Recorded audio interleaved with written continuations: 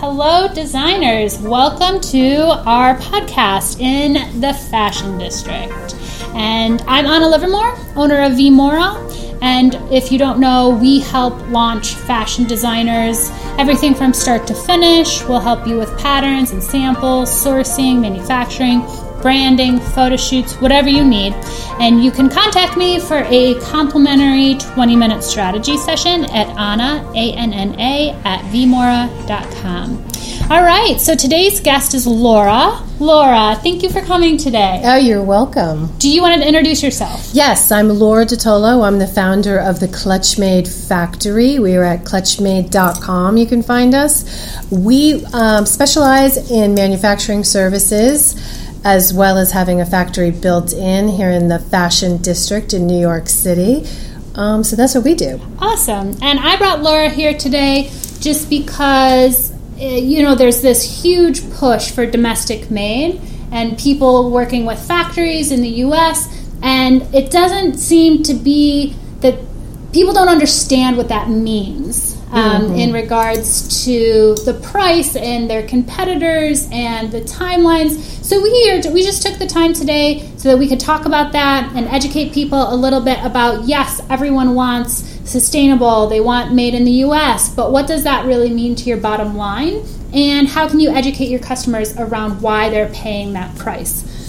So I put together some points today, but why do you feel in the past couple months Made in the U.S.A. has become increasingly important to customers? Why do you think that is? I don't know. I think it has a lot to do with the changing climate out there with COVID. People have had time to think about how this health problem and crisis around the world has really affected manufacturing and goods and supplies, how it's affected retail. I think people are more aware now of how they affect the environment and how the goods they purchase affect the environment.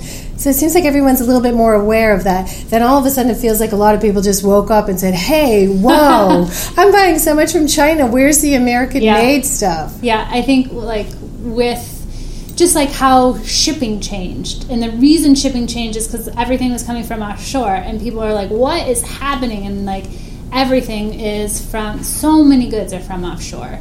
And to do things domestically, we don't have to wait for them to ship. But is there anything to, people also were concerned with the virus coming from China, like it being actually on the goods? I think so. I think people were a little bit afraid or weary that this was going to transmit to them in some way, which I'm not quite sure. I mean, I'm not a scientist, but I wouldn't be too concerned about that, really. Yeah, I just feel like there was such a push. Everyone wants things from the U.S. And we've been seeing that for how long now? Oh, I feel like it's kind of like it set its seed maybe about 10, 15 years ago, and then it's slowly been rising and building up. Yeah. It's been baby steps. Yeah. Definitely baby steps. There's a lot of calls we get ourselves from small brands, mid-sized brands who are actually making offshore, and they want to start comparing prices and see what's going on in the U.S. So we've been getting a lot of those calls for the last 10 years, like a price comparison on manufacturing. And what does that look like for a price comparison? Oh, wow. That's actually a really scary thing. Yeah. The numbers are just so different. I mean, we've seen numbers for actually very well-made, detailed bags coming, from Asia that price out at $20 a piece, all materials and hardware included, even nameplates and logos, et cetera, et cetera. And then you turn around and try to develop that in the United States, and just the development costs alone, exceed their first order of those. Yeah. Because we do have to develop things, and then it takes a little bit longer, and then labor prices so much more. So a $20 bag that you're buying at cost overseas can cost you almost $120 to $150 here. Wow. So it's a big difference. Yeah, and I think that the designers are wanting to do things domestically, but the customer's not quite there yet with that price point. Very true. But I feel like if we continue to educate the customer around where the product comes from, why you're paying more for the product, that it's made in the U.S., and that it costs more. It just, bottom line, it costs more to make things here because we've got higher labor costs than offshore. No, exactly. I think definitely, Anna, it's a conversation that people need to have more and more. It's a discussion. I think what's happened in this country is that we've all, as consumers, become addicted to cheap goods. Yeah. I think we love quantity. I think we love cheap price points. I think we just want more and more, and we think that it's normal to pay, X amount of dollars that's very low for certain goods, and that's acceptable. But I think that's what, purchasing so many goods from overseas has done to us. Yeah, but I definitely see this push for being more minimalist, having less goods, especially in New York, at least. I don't have the space. Mm-hmm. But having a higher quality good and less of them. No, I think so. I think it's like an old European way, too. Yeah. I just think it's an old made in U.S.A. way. It comes from years ago. I think people are understanding, especially the younger generation, I'm finding. They understand that you don't need so much stuff. It's just nice to have the one or two things that are just really nicely made and last. Right. And that's all you need. You don't need a bunch of stuff sitting in the garage that you need to clean out. You become a slave of your own goods, really, is what happens. Yeah, definitely. So what we need to do is educate the customer about having less goods at a higher quality that are made domestically over a bunch of inexpensive stuff that they got offshore that probably won't last half as long as the goods that are high quality. Exactly. And I keep wondering, how do we do this? And it's been a slow process. I mean, I talk about it all the time with my customers and anyone who comes to me. I try to do things like our conversation now, have that and broadcast it, and just start the discussion so people can share as well and talk about, what do they feel is the price they want to pay? Do they really need that good? Do they really want to take responsibility for that product and actually see it from where they purchase it until when they let it go? Does it become pollution? Does it just go in the garbage? Are people responsible enough to say, I owned that, now I'm putting it in the ground? Right. I think that's super important. Yeah, the post-consumer recycling is growing now too, where people are trying to use those goods, because the same thing, all of this ends up in a landfill. The clothing, the bags, the shoes, the plastics, all of it's just going, it's not like it disappears. Exactly. I was just reading today about how that's the problem now with retail, is they have this huge inventory now of apparel that's just sitting around, and they're not quite sure what to do with all of this. And then I'm afraid it's going to drown us all out. Yeah. Where does it go? Because consumer habits now have, shift drastically. A lot of that has to do with consumer spending and not making as much. But I think people are learning from this new habit of not spending. And I don't think people really minded so much, if you want to know the truth. I know. I was out of town for 3 months. I left New York, and I came home, and I was like, what is all this stuff? I don't need any of this stuff. Yes. I haven't seen it in 3 months. Even the products and all the plastic bottles and all of that stuff. So there's got to be a shift. We can't continue to be bursting at the seams the way we are now. Exactly. I feel the same way. I feel sad for businesses and companies that have had to, close their doors or figure out how to revamp because of just the shift. But it's just kind of amazing that something like this has just altered consumerism and the way we live in such a large way. It's been so impactful. Yeah, absolutely. I think that, just less, less. There's going to be, even in New York, there's going to be less restaurants, less choices, less, it's going to change. Yes. It has, Yes. It has. It's done a lot of differences within all of the fields. Yes. But fashion, for sure, because a lot of the fashion is luxury. Yes. Yeah. Oh, that's true. But I have seen a lot of our clients have come to us and are interested in still manufacturing, which I find amazing. 100%. So we have a lot of manufacturing orders right now for bags, which is fabulous, and I love seeing it. Our quantities are so low, which is so affordable, approachable. I think that is one of the factors that can help segue and move people forward in manufacturing, is that bring those large quantity numbers down for manufacturing. If you have lower quantities, I think that helps everyone to digest a little bit better the consumerism and the products, but also have more of a selection on the marketplace without everyone sitting on so much inventory. I really feel like this is the time for smaller designers, for independent designers, for designers that only have a few seasons under their belt. All of my designers successfully launched and did production and are still selling, all of them. Oh, fantastic. So I feel like it's more the message of like, this is my brand and I decided to launch and this is why and this is how I pivoted and I did a smaller production. I'm doing a pop-up sale for a week, and whatever gets sold, whatever you buy is what I make. So there's no waste. There's so many more options for the smaller designer because those larger fashion houses are sitting on all that inventory or have closed their doors altogether. Barney's and what is it? J. Crew? Was it J. Crew? Banana Republic? There's so many that are like in really big trouble. And it's time for that independent designer to emerge. And I was talking to another designer who, what happened too, which I thought was great, is they went back through all of their past inventory. Like, what fabric do I have on the floor? What can I reuse? I don't want to, it's made everyone really more resourceful. And that's been really great. But yeah, all of our designers have been successfully selling and successfully launching and just doing it differently.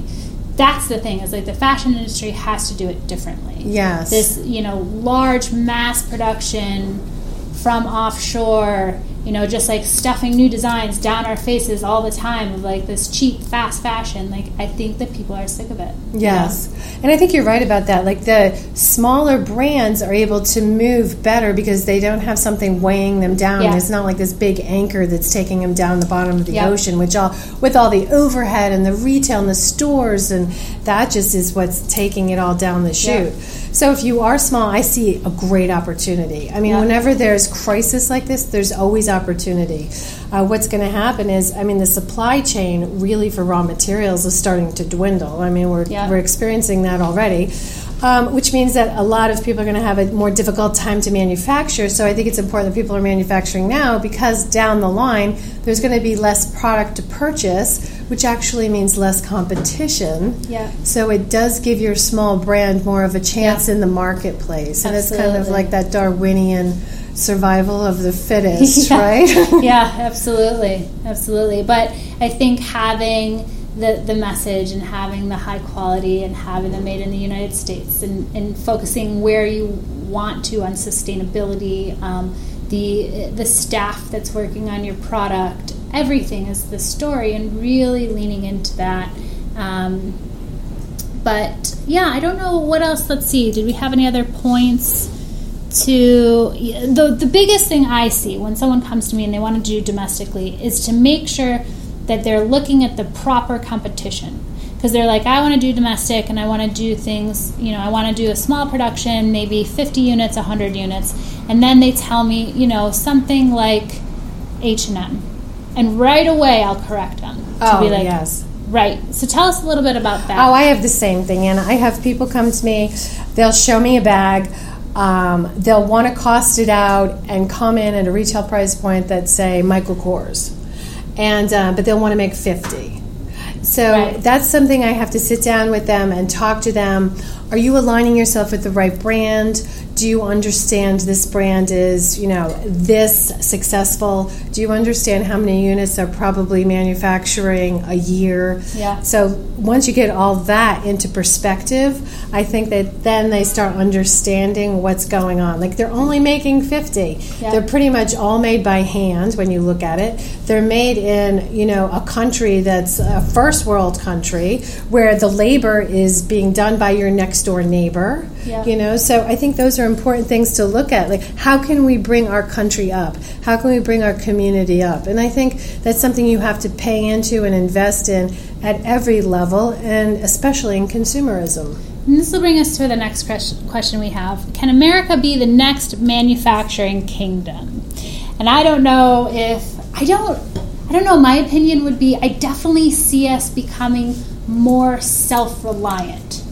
I think that with having so much offshore for so long, and with COVID happening, it really opened up everyone's eyes to like, we need to support, having things made domestically and bringing, the work in and bringing the products in. Yeah. So I think that we're definitely going to have to become more self-reliant. So what would you have to say about America being the next manufacturing kingdom, and what's your experience? Like, you've been in the garment district for a long time. So what's your experience of that, and where do you see U.S. manufacturing going? Well, I think, at one point we were the kingdom of manufacturing in the U.S., and unfortunately everything kind of slid away from us. I remember starting out my own handbag business back in 2001 and looking for a handbag factory, and so many of them were closed, and I was knocking on doors, and they were saying, we're closing now, everyone's gone overseas, we think it's over. And I said, no, make my bags, it's going to come back, made in U.S.A. is going to come back. And that was actually the premise of why I started the business that I do now. It's because I really believed that making in the U.S.A. would one day return. I mean, everything's cyclical, it would have to. And what were you saying? You had told me before about how much of the garments were made here in the garment district. I believe it was in the late 60s. We had 96% of the clothing that was supplied to the United States was made here in the garment district. Oh, wow. The garment district website has some really good stats on that, too. And I think it's hard for us to believe that now. Yeah, I can't imagine. And I think up to this day, it's still like a good 4 or 5% that's actually made here, which I was surprised at, oh, wow. Even with everything that's made abroad. I would think in the 60s, though, people had less clothing. Like, there was less in their closets yes, than there are now, so. too. I think so. With fast fashion, that kind of pushed everyone having more, too. And I think things were better made. Yeah. So they lasted a little bit longer, too. Too. Nowadays, with the way things are dyed or the way they try to stretch out cotton to, supply everybody, and they, almost like weave it down. Yeah. It's just that things don't feel like they last as long. Yeah, that's a good point. So we are hopeful that the manufacturing is growing. It has been growing. We definitely have a lot more designers, even bigger names, trying to make things domestically. But if someone wants to work with you, what do they have to prepare for? All they need are questions. That's all we ask. Just questions. Yes. So they don't need to do any of the work. Just call you up to talk to you. Exactly. Amazing. Yes. And how do they contact you again? They can contact us through our website, clutchmade.com, and on there's a place where you can just schedule a call. You can do that. You can also email us at team@clutchmade.com. Perfect. Well, thank you so much for coming. As always, I'm Anna Livermore from Vmora. You can schedule a time to speak with me at Anna, A-N-N-A, at vmora.com. Thanks for listening today, and we hope that we've shed some light into what it looks like to be producing domestically and what to be prepared for price-wise, and not only for the designers but the consumers of this is what it looks like to be made in the U.S. and these are why the prices look the way they are, and why you want to invest in our country and in having things made domestically. All right, thank you again, Laura, and thank you for listening, and we will see you next time. Sounds good.